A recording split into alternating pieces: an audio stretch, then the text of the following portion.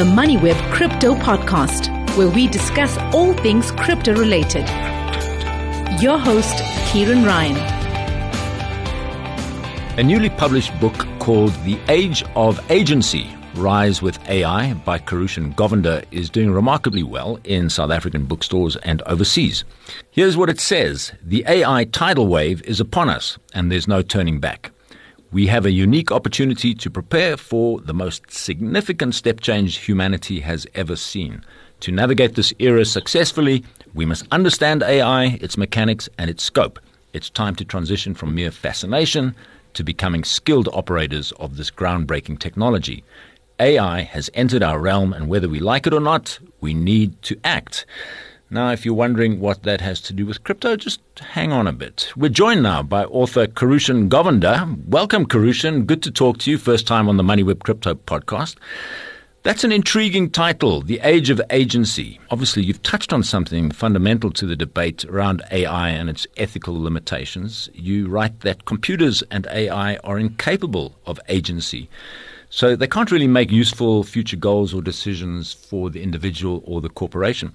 Explain what is meant by Age of Agency and also what motivated you to write the book. Awesome. Thank you, Kieran. And I appreciate the opportunity to share my views on your show. So let's get right into it. The whole concept of agency. Basically, agency as a word, it means autonomy or decisiveness or the ability or willingness to act in, for one's own determinism. So it's all about taking initiative, being resourceful, and being decisive and exercising one's power of choice. That's the concept of agency. It's actually a very favorable concept. It's looked upon very favorably when it comes to people who are looking to hire others. The concept of agency is a very well-regarded trait. Different people show different levels of agency in life. So there has been this notion or this idea that we are entering into an era of computer agency because artificial intelligence, by virtue of the fact that it's exercising its right to decide, there's an element or it comes across as though there's an element of agency on the part of the computer. And that's actually just, it's just it's a misconception. And that's what the book tries to work through with the reader. It's to get the reader to see for herself or for himself that the concept of agency on the part of the computer is actually a mirage. It's not a real thing. The decision factor still comes back to the human operating the AI. And I have a more in-depth example of that.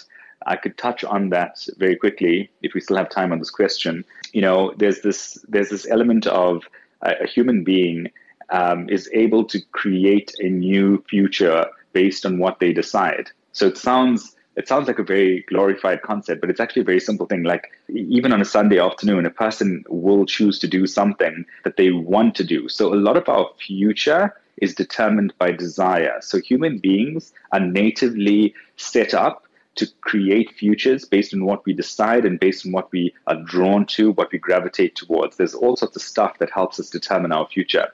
However, factually, a computer or artificial intelligence is limited by the data that lives in huge data sets, and then the patterns in those data in the data sets tend to give likelihoods. So what are the likely outcomes that's going to occur based on old patterns? And that's the only way that a computer can make a future prediction or a decision, if you want to call it that. And because of the fundamental difference in the way we make decisions, the way the AI logic operates versus the way a human being makes a decision, I felt that there was a need to get that story told in detail so that people can take a lot more comfort in knowing that they can never actually be replaced by computers. And in fact, they can take their rightful place by understanding their strength versus the strength of AI. Yes, there's been a lot of discussion over the last year about the threat of AI to employment and views on both sides. Some saying this is going to just reskill people or force them into new occupations which are really embracing this technology. Others saying that this is going to be disastrous. So this is a debate actually that's been going on for hundreds of years. Whenever you get a technological breakthrough, is this going to be a good thing? And relying on computers to make ethical decisions. Should we bomb our neighboring country or something like that? As an extreme example, would you leave that to a computer? You do kind of need the human agency, right? Yeah, absolutely. And I don't think that those decisions, and certainly decisions of great magnitude, will ever be left blindly into the realm of the computer. I mean, let me ask you this, we've had systems like autopilot flying planes for a long time. Have we ever questioned the value of a pilot? This has been around. This has been a technology that's been around for a long time. We definitely still require that there's a trained individual providing oversight because there's a whole bunch of lives at stake. And it's never, that particular scenario of an autopilot versus an actual pilot has never come up, in big debate or conversation. I've never known any major group of people to sit around discussing whether planes require pilots. It's just a case of practicality. There's a specific role that's served by autopilot versus the role served by an actual pilot together with the first officer. So if we extend that thinking out into the real world, the major thing that's going to affect employment is how productive we are, because how productive we are determines how much we expand at the organizational level. So if organizations are expanding and doing well, they're going to employ more and more and more of the unemployed. And the thing that catalyzes that expansion is the factor of getting good products into the world. And to the degree that AI helps us get good products into the world in higher volume and quality, is to that same degree that we're going to wind up expanding more at the organizational level, and we're going to wind up recruiting a lot more people. So factually, and I know a lot of people talk about this, but it's actually not that big of a concern. The truth is people will be impacted. There's no question about that. There will be a people impact, but it's not going to be the impact that a lot of us think it's going to be. It's not going to be these mass net layoffs. It's going to be people who don't differentiate themselves and people who don't create a value statement for themselves that's right for the era of AI. They do stand to become redundant in the face of AI, but more people will be hired. The only difference is that the people who will be hired will be those who bring value that cannot be easily matched or replicated by AI. It's the people who have differentiated their value versus the value brought by AI. And I think that's where the opportunity lies for people. All right, I want to come back to that. I just want to discuss your background. You held a senior position at Microsoft before venturing off on your own. You're also a serial entrepreneur and you're trained as a statistician and economist. Tell us a bit about your career path. So I've always been a coder. I taught myself coding, at the age of 16, I think it was. And then I kept going. Eventually, I got through university by teaching other people how to code. And then I studied something completely different at university. That's when the statistics and economics came in.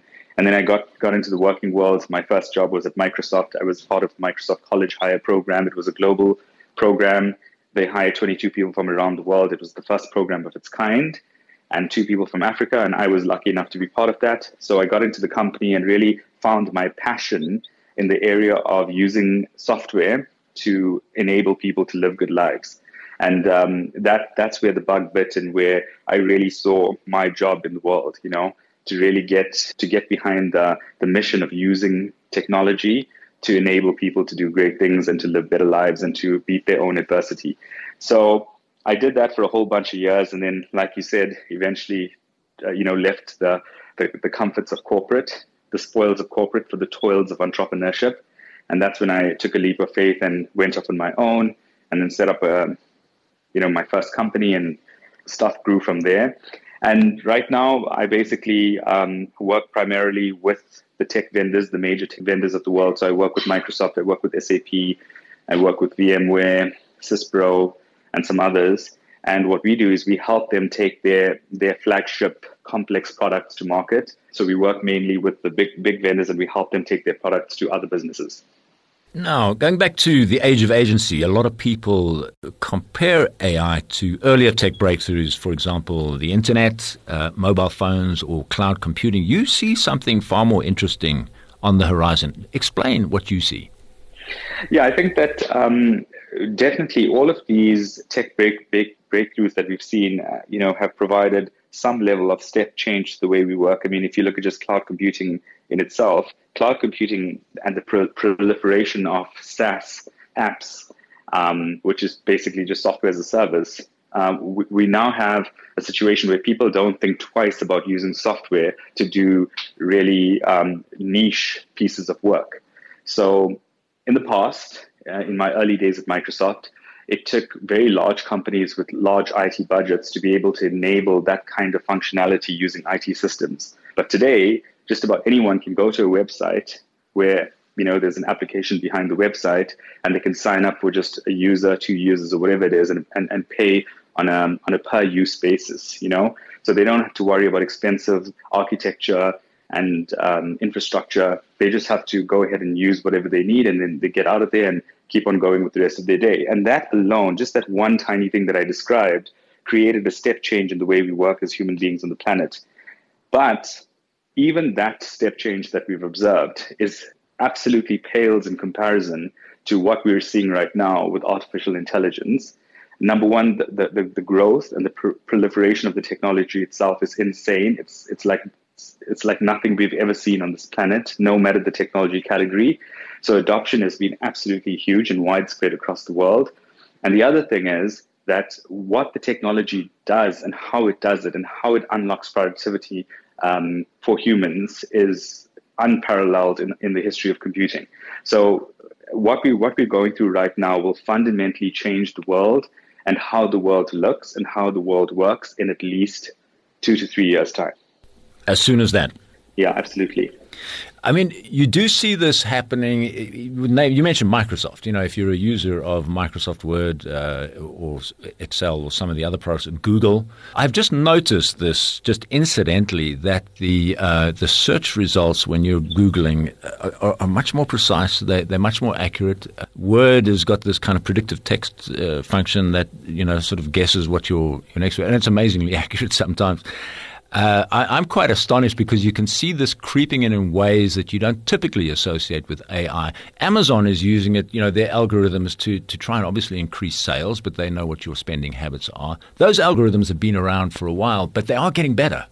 Yeah, absolutely. Because I think at the end of the day, what's happening is that there's these large language models that are being entered into whatever existing algorithm might be present, and it's just sharpening up the algorithm by providing another source of likelihood. And so a lot of these established and new applications are not having to go and construct an entire GPT of their own. They leverage in the power of existing LLMs, and they are basically drawing that capability into their app. So it's being done all over the show. And like you said, it's showing up in existing places and in old places, new places, and we're just getting to enjoy the benefits. Right. LLM being large language model, right? That's right. I just want to tie this back to crypto. You talk about the concept of agency. Now, this, of course, is fundamental to cryptocurrencies. This is why Bitcoin was developed. It was a way to escape the bad management, bad financial management that is in evidence around the world. And if you read the Satoshi white paper, he explains why he went ahead with this product or with this protocol. You see cryptos featuring in this brave new world because of this concept of agency. It really does put sovereignty back in the hands of the individual. Yeah, I mean, I think that, the effective use of crypto has a very important role in this transformation that we're going to see emerge in the planet at scale over the next 2-3 years. And I cover that concept quite a lot in the book, actually. There's many use cases that you can play around with where human beings, no matter their situation, no matter their current level of resources, and no matter the adversity they face today, they can become so much more powerful than they ever could have been in the past, purely because of the ease of availability of these really, really powerful technology platforms. So, even if you're, living in impoverished circumstances and you want to start up a business, you can do so with a great amount of ease. And in the past, there were many controls and restrictions in terms of the exchange of money and the conversion of online money into value. And there were many things that stopped people from being able to actually go ahead and do these things. Because at the end of the day, it's what's in one's bank account that counts, because people need to be able to exchange something for value in real life. Especially, when you look at the bottom of the pyramid and people who are really battling in difficult, trying circumstances. So if you look at the role of crypto and what that unlocks for a whole lot of people, initially there was a lot of interest in crypto from a pure, like currency exchange, and the buying and selling of currency itself as an investment vehicle. Whereas obviously that's been evolving a lot over time, and crypto is a fulfillment mechanism for purchases and for ordinary transactions. So if you look at what that means for someone who's in a very difficult country where there's a lot of restrictions around how they transact and what they do and how they work with clients abroad, crypto basically opens an entirely new chapter of possibilities when it comes to fulfillment for something as simple as maybe a drop shipping business. That could be a brand new possibility for someone who couldn't dream of doing that. Or even if you look at someone who is just doing something a little bit more sophisticated, and instead of getting involved in the traditional financial systems of their country or their specific province, they can very easily circumvent a lot of that red tape and handle very significant, substantial transactions with large entities and authorities around the world, because crypto has become a more accepted form of doing business.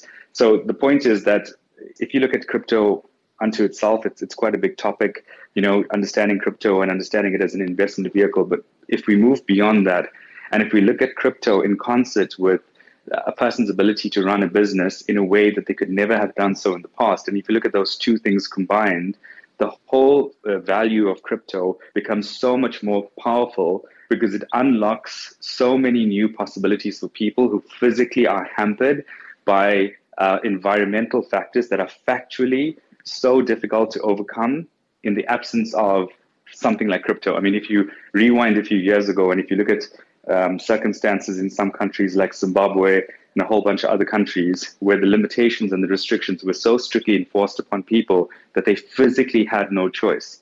And to think that today, anyone, anywhere has almost exactly the same access to really, really fancy technology, really, really powerful service sitting all around the world. And on the back of that, they can monetize no matter where they are, because all of the trade restrictions have, diminished to a large degree because of people's, somewhat easy access to newer fulfillment methods. Yes, I mean, if you look at stable coins, the growth of stable coins has been huge, and that's just a crypto version of a fiat currency.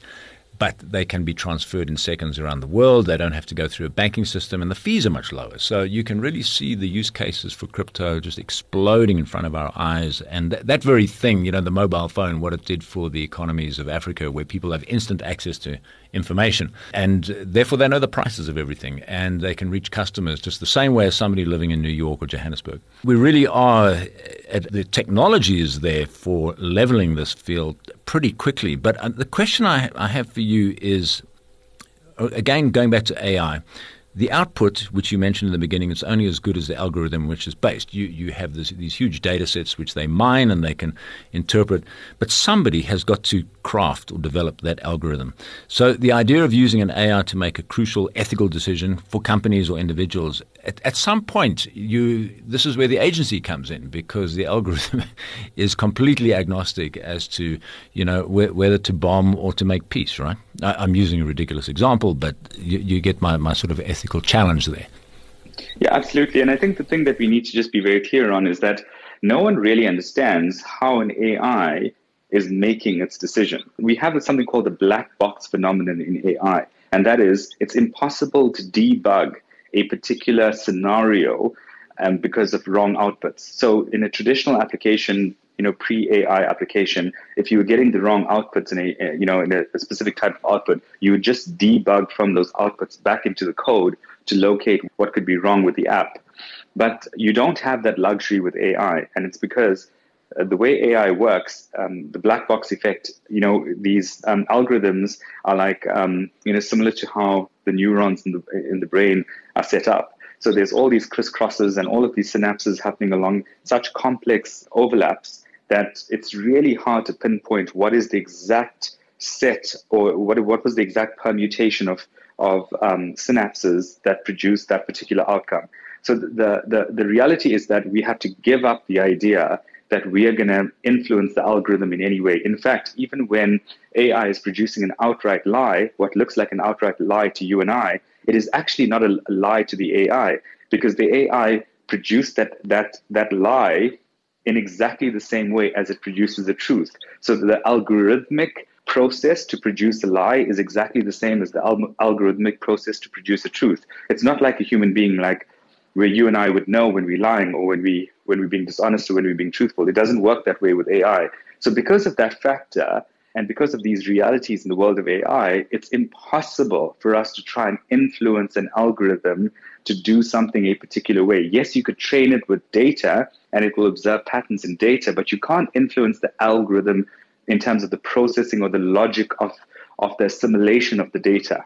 So to that end, oversight is critical. You can never run AI in the absence of oversight. So human beings have to reorient themselves, their careers, etc., to be the masters of AI, to be employing AI as a tool and not to be mere spectators on the periphery. They have to be running AI.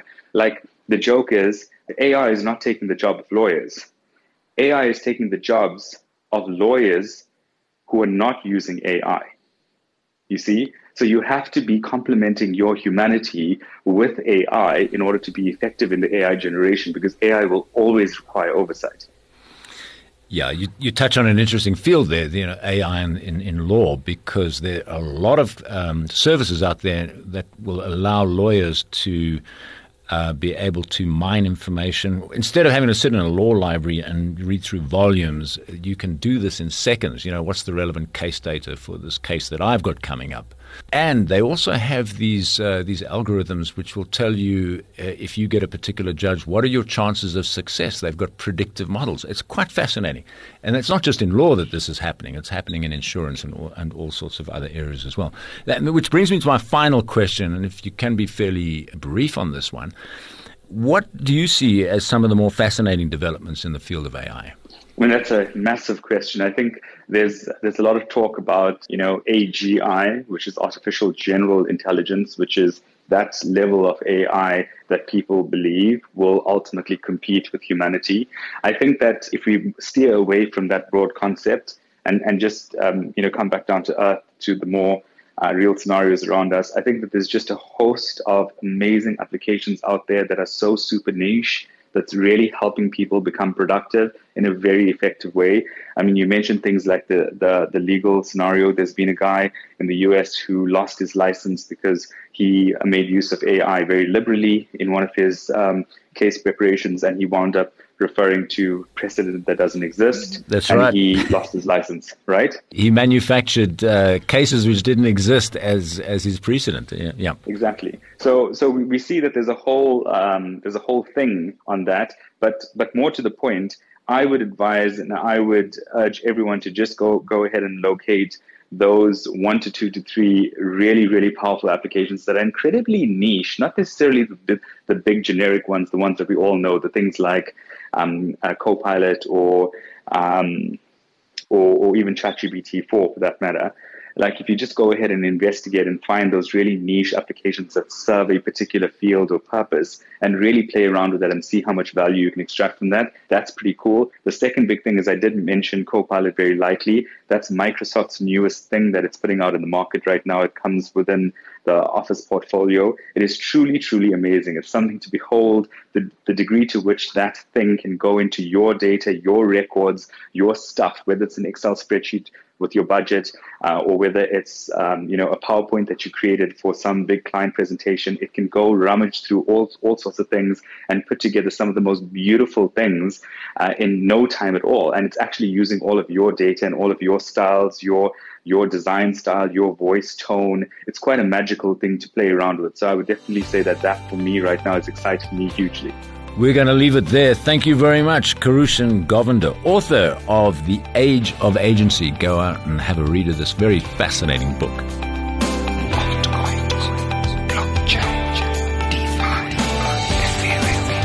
Thanks for listening to the MoneyWeb Crypto Podcast, hosted by Kieran Ryan. To listen to our other podcasts, go to moneyweb.co.za or the MoneyWeb app and follow MoneyWeb News for daily updates.